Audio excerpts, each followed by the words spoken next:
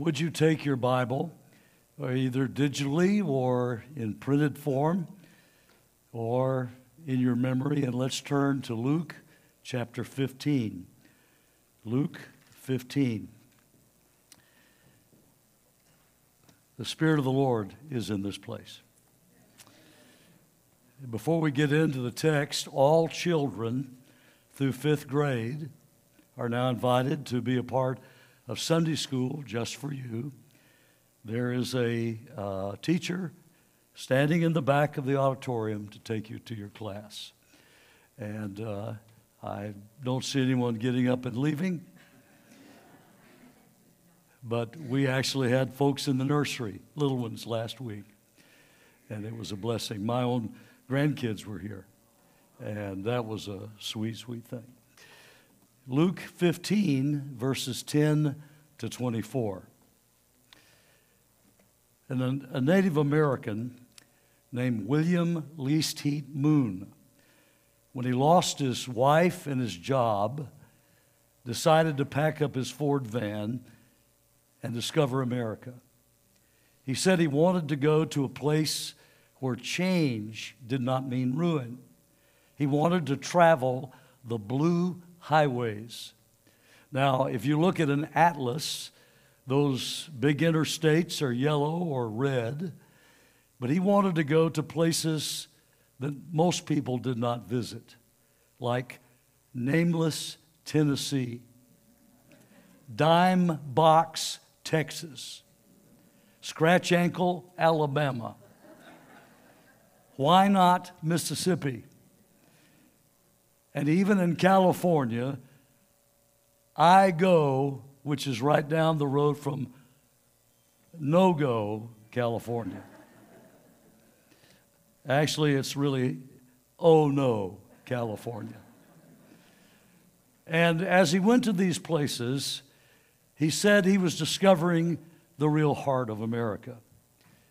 But there's a young man in our story today who traveled the blue highway to the big city, and it became a highway of blues and not happiness. He's called the prodigal son.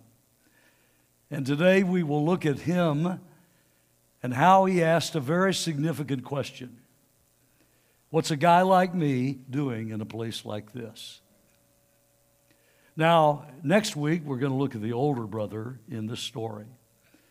Jesus begins with 3 parables, very famous parables: the lost sheep, the lost coin, and the lost sons.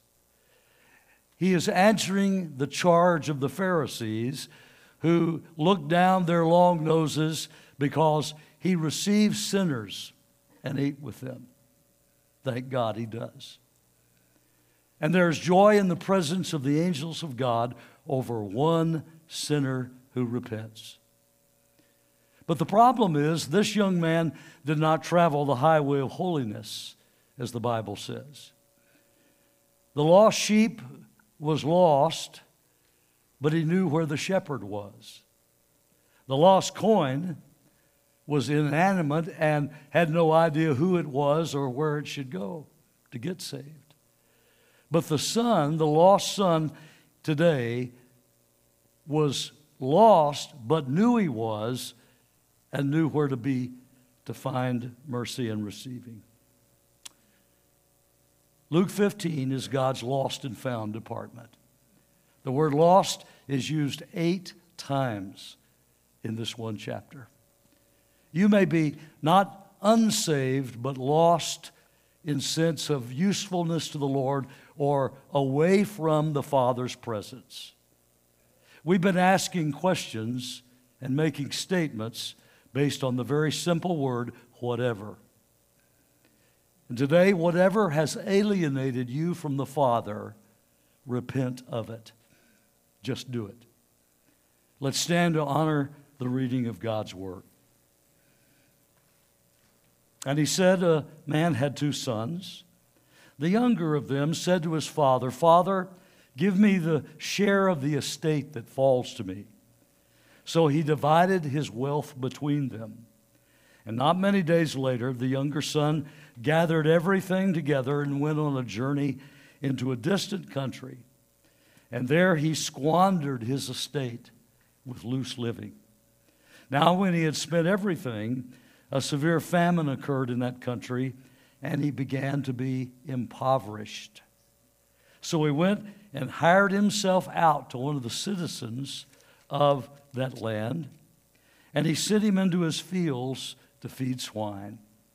And he would gladly fill his stomach with the pods that the swine were eating, and no one was giving anything to him. But when he came to his senses, he said, "How many of my father's hired men have more than enough bread, but I am dying here with hunger? I will get up and go to my father and will say to him, 'Father, I have sinned against heaven and in your sight.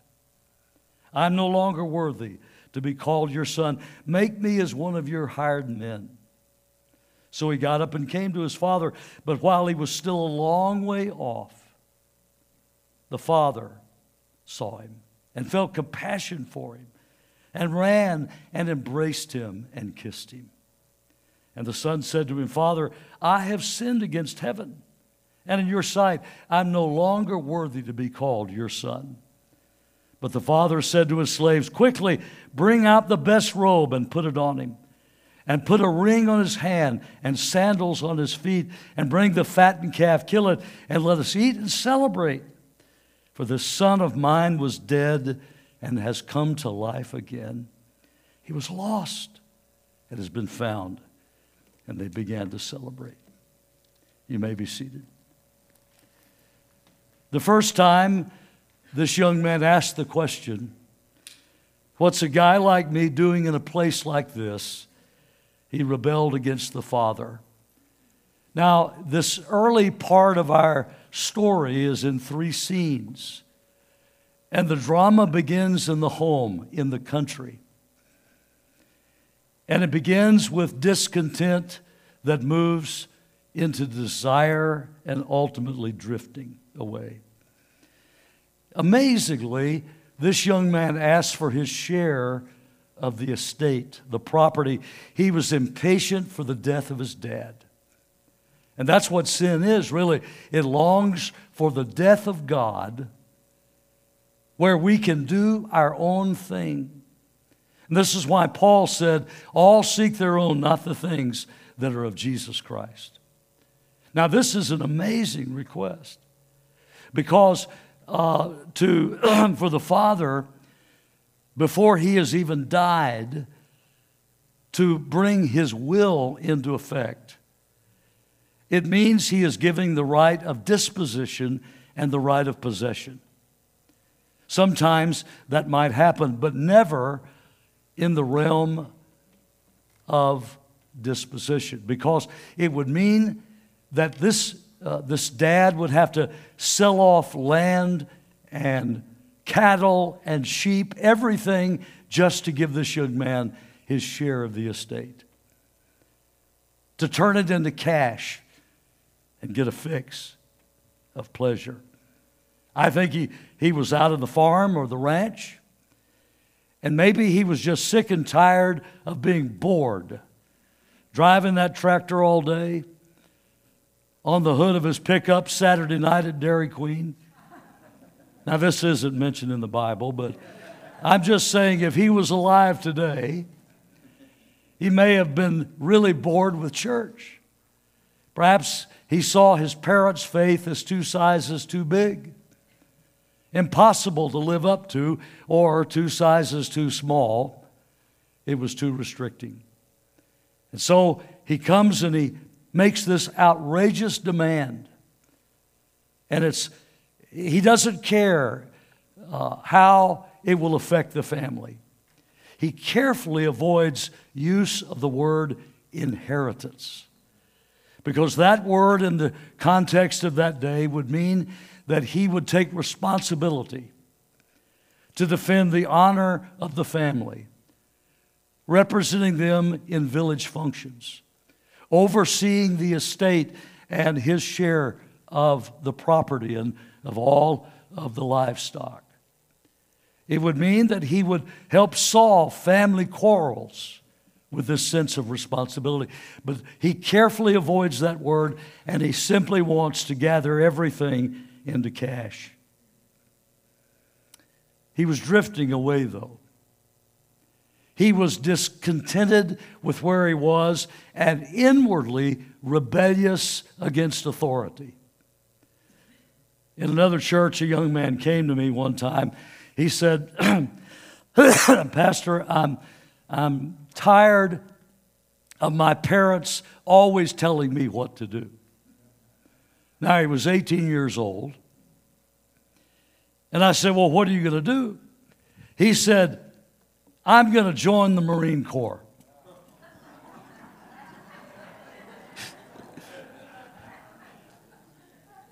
I said, you're in for a rude awakening. Somebody else is going to tell you what to do. And this young man wanted to throw off all restraints, but he was drifting away in his mind long before he asked for the money. The Bible says, pay close attention to what you have heard, lest you drift away from the truth. Hebrews 2:1.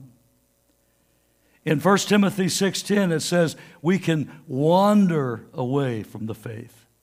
Why? Because we are like Proverbs 14:14, which speaks of the backslider in heart, who will have his fill with his own ways. He'll get satisfied. Have you ever gotten all you thought you wanted, but you didn't want what you had? You will have a fill of your own ways. You'll be sick and tired of how it has turned you into the wrong person. But this young man doesn't know that yet.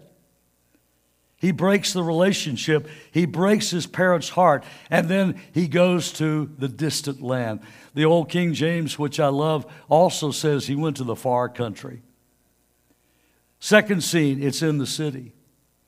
He establishes a reputation of generosity, which is the highest of virtues in the Middle East. He throws big parties. The drinks are on him. He takes care of the tab. He buys his friends. He buys whatever pleasure he wants. But then suddenly something happens. A famine arises in the land, perhaps a severe depression. And he's all out of money. He's spent his money. And the word that is used in the scripture was used of the scattering of enemies dead on a battlefield. The sowing of seed that was scattered out, or the winnowing of grain. And then also of throwing away your money, wasted, for things that don't satisfy. And that's what he had done. He was out of money. He was broke. He was impoverished. And so he thought to himself, I know what I'll do. I'll get a job out in the country. I know the farm. I know the ranch. I work cattle. And so he goes out and he joins himself to a citizen of that land.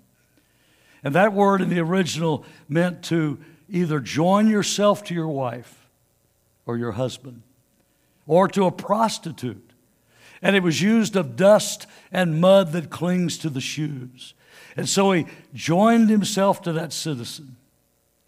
And the guy says, well, what I need around here is somebody to take care of the pigs. And so this is the most disgusting thing possible for a Jewish kid, to work and slop the hogs and the pigs. And so he does that. He's sick. He's tired, and the farmer or the rancher does not give him any food. He wants to just scrounge what he can find, and he ends up eating the pods, the bean pods that the pigs ate. How disgusting can you get? That's in the country after being in the city. Now maybe he thought, I can't go home because I'll have to live off my brother's share of the estate, and he's a jerk. You'll find out how much he is. He doesn't want his father's rules or his brother's scorn. And the village society is ruthless with the man who has disgraced his family.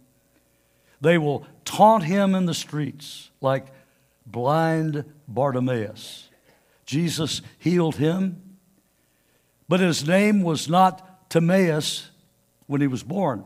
That means filth in the derivation of the Hebrew language. Bar Timaeus means son of filth. The taunt name given by the people in the village where he lived, or the city where he lived. They would give him a nickname. They would taunt him.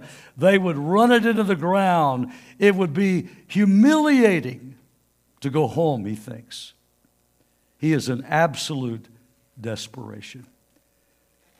How far gone are you going to be? The country song says. A few years ago, we celebrated my birthday, which is way up there in Colorado, and our kids came in, and we rode the old narrow gauge steam engine through the Royal Gorge. It's an incredible little trip. And there, in those steep walls carved by convicts from the Supermax prison in Canyon nearby,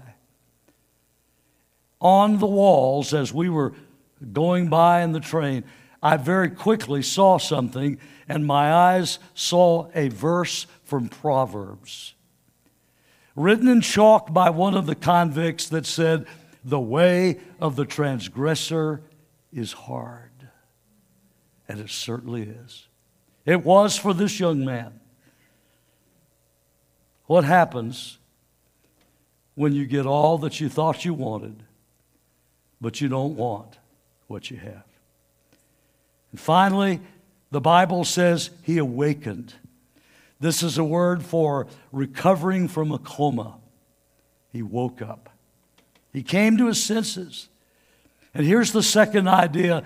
He asked that question, what's a guy like me doing in a place like this?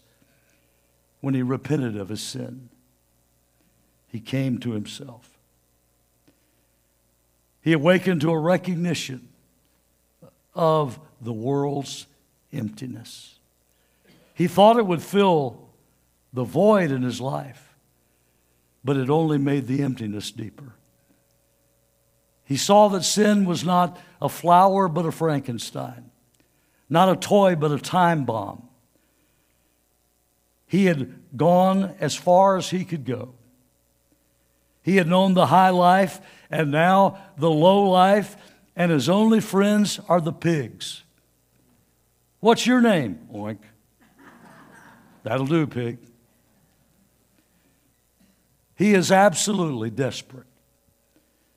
A lot of water had gone under the bridge, and a lot of bridges had gone under the water. But he came to himself, and he recognized that this is never going to satisfy. And then he awakened to a realization of the Father's fullness. He remembered that the day laborers had enough food to eat, and yet here he is, a son, he's dying of hunger. And so he says, I will go back and tell my father, make me one of the hired men. Now, to hire in the Middle East is a derogatory term, or at least it was then. You hire a teacher or an engineer, but you don't hire them, but you would hire a garbage collector. Or you'd hire someone to go out and do hard manual labor in the field. But he's a hired man, a hired laborer, was never guaranteed a set wage. They would just be willing to come and work and hope that the landowner would be gracious enough to give them pay. They were not allowed in the house because they were expected to steal to make up for what was not paid. And yet he's saying, I'm willing to be a hired laborer, not even a son. The Bible is very clear that God has called us to something far greater. Jesus said, I have called you now friends and not just slaves. We're to have the commitment of a servant, but the companionship and the blessing and authority of a son. Jesus said, I have placed you in a new position of authority and fullness and blessing. In Jeremiah 31:14, God said, my people will be satisfied with my goodness, says the Lord. He richly supplies that we may be fully satisfied. And that's why 1 Timothy 6:17 says, God richly supplies us with all things to enjoy. You say, but Hayes, I'm not very wealthy. Why would he say all things to enjoy? Because 2 Peter 1:3 says that because of the partaking of the nature of Christ and because of our knowledge of Him, God gives us all things that we need for life and godliness. In other words, whatever you need to build and to grow the Christian life, God supplies it in Christ. He gives us the beauty and the glory of one of the greatest places to live on earth right here. The weather, the beach, the trees, the flowers, the temperature, except right now. And God says, listen, I've given you all of this and way more. Because God says, I love you.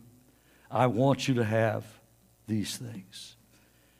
In your Bible sometime you ought to just look for all that God is, all that He can do, and all that you can have and do because of who He is. Jesus said, I am. I love whenever Jesus would say that. In the Gospels, because He was identifying Himself as the Yahweh, the Jehovah of the Old Testament. He was and is God.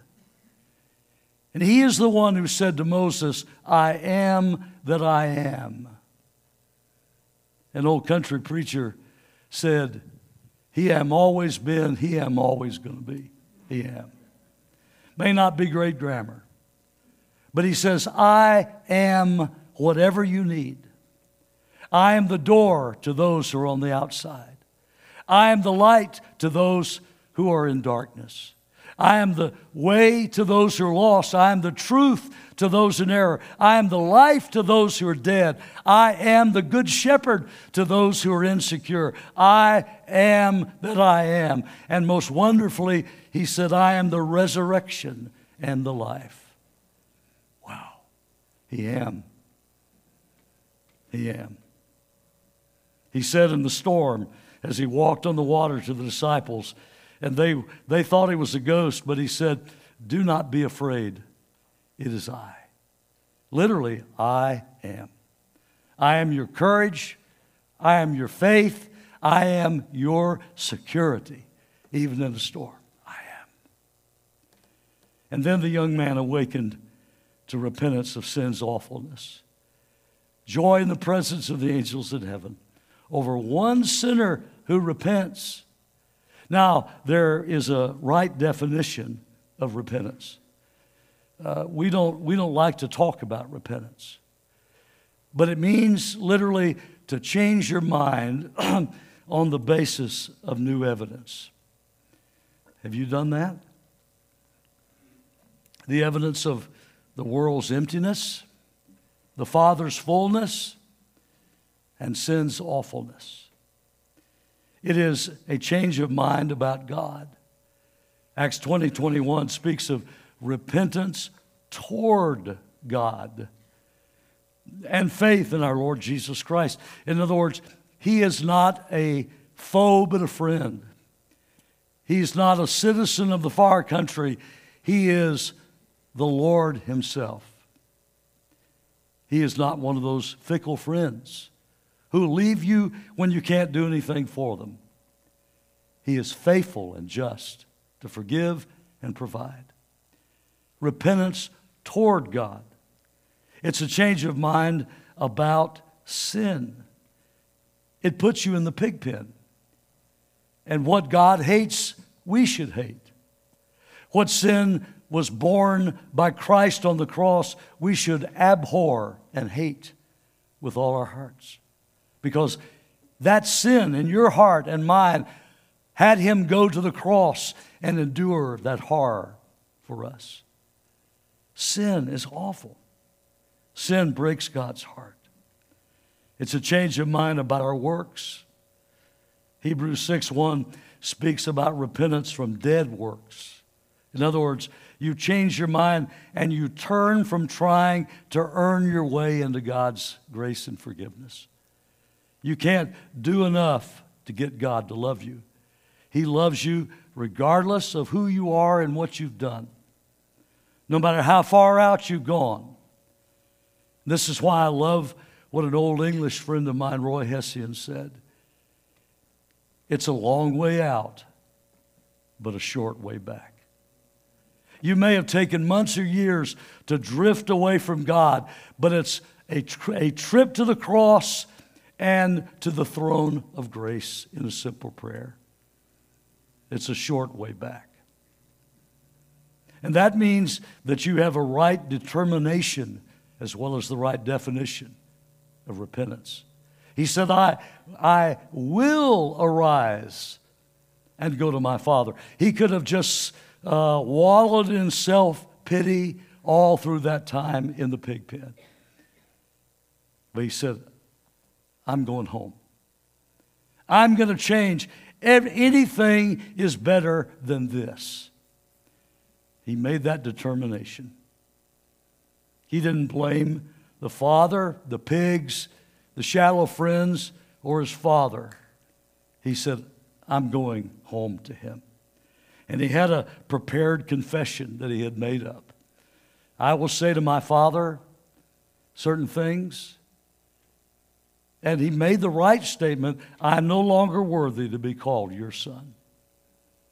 That's the very beginning, that humility that says, I don't deserve anything God could give. I don't deserve any restoration of position. I have sinned. I'm not worthy, God, to be your son. But it's a simple casting of yourself on God. Now, the right direction is to the Father. If you've been alienated, just do it. Whatever it takes to get to God. Whatever you have to say or do, you need to repent. Now, this right direction is vertical and horizontal. It's vertical in that, as Hosea 14:2 says, take with you words and return to the Lord. It means that you confess with your words, with your heart as well, that you have sinned, that you're not worthy, and that you want and need and desire God's forgiveness. You don't deserve it. Take words and confess. But in your heart, it's a willingness to turn from that sin, and you go to God saying, Lord, this is my heart. I need you to make it happen. But it's also horizontal in that we confess with word, but we practice deeds of restoration and restitution. This is why there are so many who frankly don't have full repentance because they're not willing to make right what they've done wrong. They're not willing to restore what they've taken or make restitution in the financial area or in the relationship. It's vertical and horizontal. Now, there's a powerful, important text that changed my very way of approaching people. I remember back at First Baptist some years ago, there was a leader in the church who we discovered was committing adultery. And he was clearly in the wrong. There was no question about it. He admitted it. And there are those in his circle who wanted us to fully restore him to leadership. And so I realized I was at a crisis. Has this man truly repented? Can he truly be restored? and I discovered this passage. 2 Corinthians chapter 7. God talks about those who sorrow to repentance. Listen to this, though. In verse 11. For behold, what earnestness this very thing, this godly sorrow, has produced in you. What vindication of yourselves, what indignation, what fear, what longing, what zeal, what avenging of wrong. In everything you demonstrated yourselves to be innocent in the matter. And as I dug into this, I realized, wait a minute. This is the evidence of true repentance. There's a sorrow that you've broken God's heart. There is an earnestness. You're willing to do whatever it takes to make this thing right. Godly sorrow, earnestness, vindication of yourselves. You want to be proven innocent in the matter. You want to be restored. You're not half-hearted or casual about this. Indignation. You have a holy, righteous anger at the hurt that this has caused. A longing. You have a passion and a zeal. The Bible says, Jesus to the 7 churches, be zealous and repent, there in Revelation. Be zealous and repent.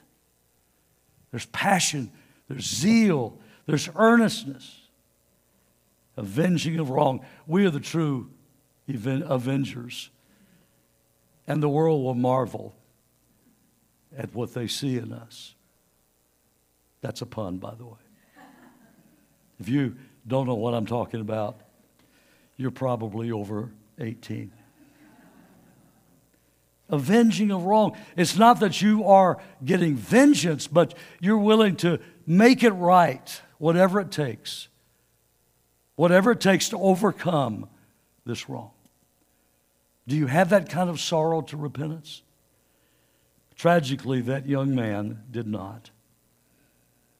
And when we go to God, the Bible says in Proverbs 24:16, a righteous man falls 7 times, but rises again. In other words, listen, we're not perfect. We are going to sin. We are going to fall. We're going to slip and stumble, but God says we can rise again. We may be in the pig pen, but like the prodigal, we say, I will arise and go to my Father. I'm not going to stay where I am. I'm only a step away from God in prayer. It's a long way out, but a short way back. This wonderful Englishman that I told you about, Roy Hessian, told me this amazing story. Years ago, his first wife, Revel, was riding with him in a car out in the English countryside. And they got into a discussion, and he said some angry, hurtful things to her. But because of his heart for God, he immediately confessed that sin and asked her to forgive him. And she did. Seconds later, they were blindsided by a truck at an intersection, and she was instantly killed. As he told me this heart-wrenching story, he said, Hayes, how glad I am I repented before it was too late. And must we as well. And then lastly, the young man asked the question, what's a guy like me doing in a place like this when he received the Father's mercy? Now, meanwhile, a while back at the ranch, the Father has been looking and waiting and praying. The Scripture says in Psalm 145:14, the Lord sustains all who falls, and raises up all who are bowed down. We fall, but we bow down in humility. And when the young man was headed home, The father had been praying for him, I believe. Now, as a rancher or a farmer, I think he had thrown that lasso of prayer around the boy's heart and tied the other end to his knees. And every time he knelt in prayer, he was pulling that boy a little closer to home. You may not have ever been around cattle, but I have. I could never rope a cow. It's just too hard. But you swing that lariat and you try to pop them and get them moving. The father had been praying. He is the initiator of mercy. And as that boy was getting closer, the father one day was out at the old RFD mailbox, and he squinted his eyes. He recognized that walk, though the clothes were tattered. The face, the hair was different, it seemed like. But he recognized his son. And the Bible says he started running. He sprinted toward his son. The Bible says that. No man over 30 ever ran in the Middle East unless it was in a stadium in a race. And in order to run, he had to lift up those long robes exposing his undergarments, which was shame to the village. Thank God the father saw him before the villagers did. They sometimes would stone someone who came back who had disgraced the home like that. But he ran and he fell on him. He hugged him. He embraced him. He was crying, and the young man chokes out his confession. He is the receiver, and the father is the initiator. He is the participator in mercy. He says, I'm no longer worthy to be called your son. I've sinned against heaven and against you. But he doesn't finish it. He doesn't offer to be a hired man. You know why? He leaves his destiny in the hands of his father. The father made the first move toward us. Here in his love, not that we love God, but he first loved us, 1 John says. In 2 verses in the same chapter, in chapter 4, verses 10 and 19, he initiated, he came to our world. God so loved the world, he gave his only begotten son. And Jesus went all the way naked before the world on a cross, dying for our sins that we would be forgiven. He made the first move. And our choice is to receive his mercy. His love is a vast ocean that fills the depths of our sin with his grace. You cannot go too far or too low in that ocean. And the son receives what the father has given. The father says to the servants, quick, bring the best robe and put it on him. A ring on his hands and shoes on his feet. He's not a servant. He's not a day laborer. This my son was lost and is found. He was dead but alive. Let's celebrate. Kill the fatted calf. What a party. Over one sinner who repents. Thank God. How many times do we have to go back to God? Return to the Lord, the word says. And one day I'm going to walk in God's golden city. And I'm going to look around and I'm going to say, what's a guy like me doing in a place like this? And the voice, as the sound of many waters, will say, this my son was lost, but he's found. He was dead in trespasses and sin, but is alive again forevermore. Would you bow your heads with me in prayer, please? You may be saying, what's a guy or what's a gal like me doing in a church like this? What am I doing here? God brought you here in an appointment and not an accident. God is drawing you to himself, and all of us can come to the throne of grace to find mercy and help in time of need. Our praise team is going to sing. I'm going to ask our prayer counselors and encouragers to come and stand here and be available at the front. I'm going to ask that you keep your heads bowed and your eyes closed. Let's get right with God right now. You say, but Pastor, or Hayes, I haven't done anything bad. I haven't squandered my estate. I haven't gone off into the far country. Well, but you are a backslider in heart, perhaps. You don't have the love for God you once did. Your zeal for souls and passion for prayer has cooled off into ashes. You need to get right with the Father. The Father of mercies, the Bible says. So let's pray. Let's do business with God.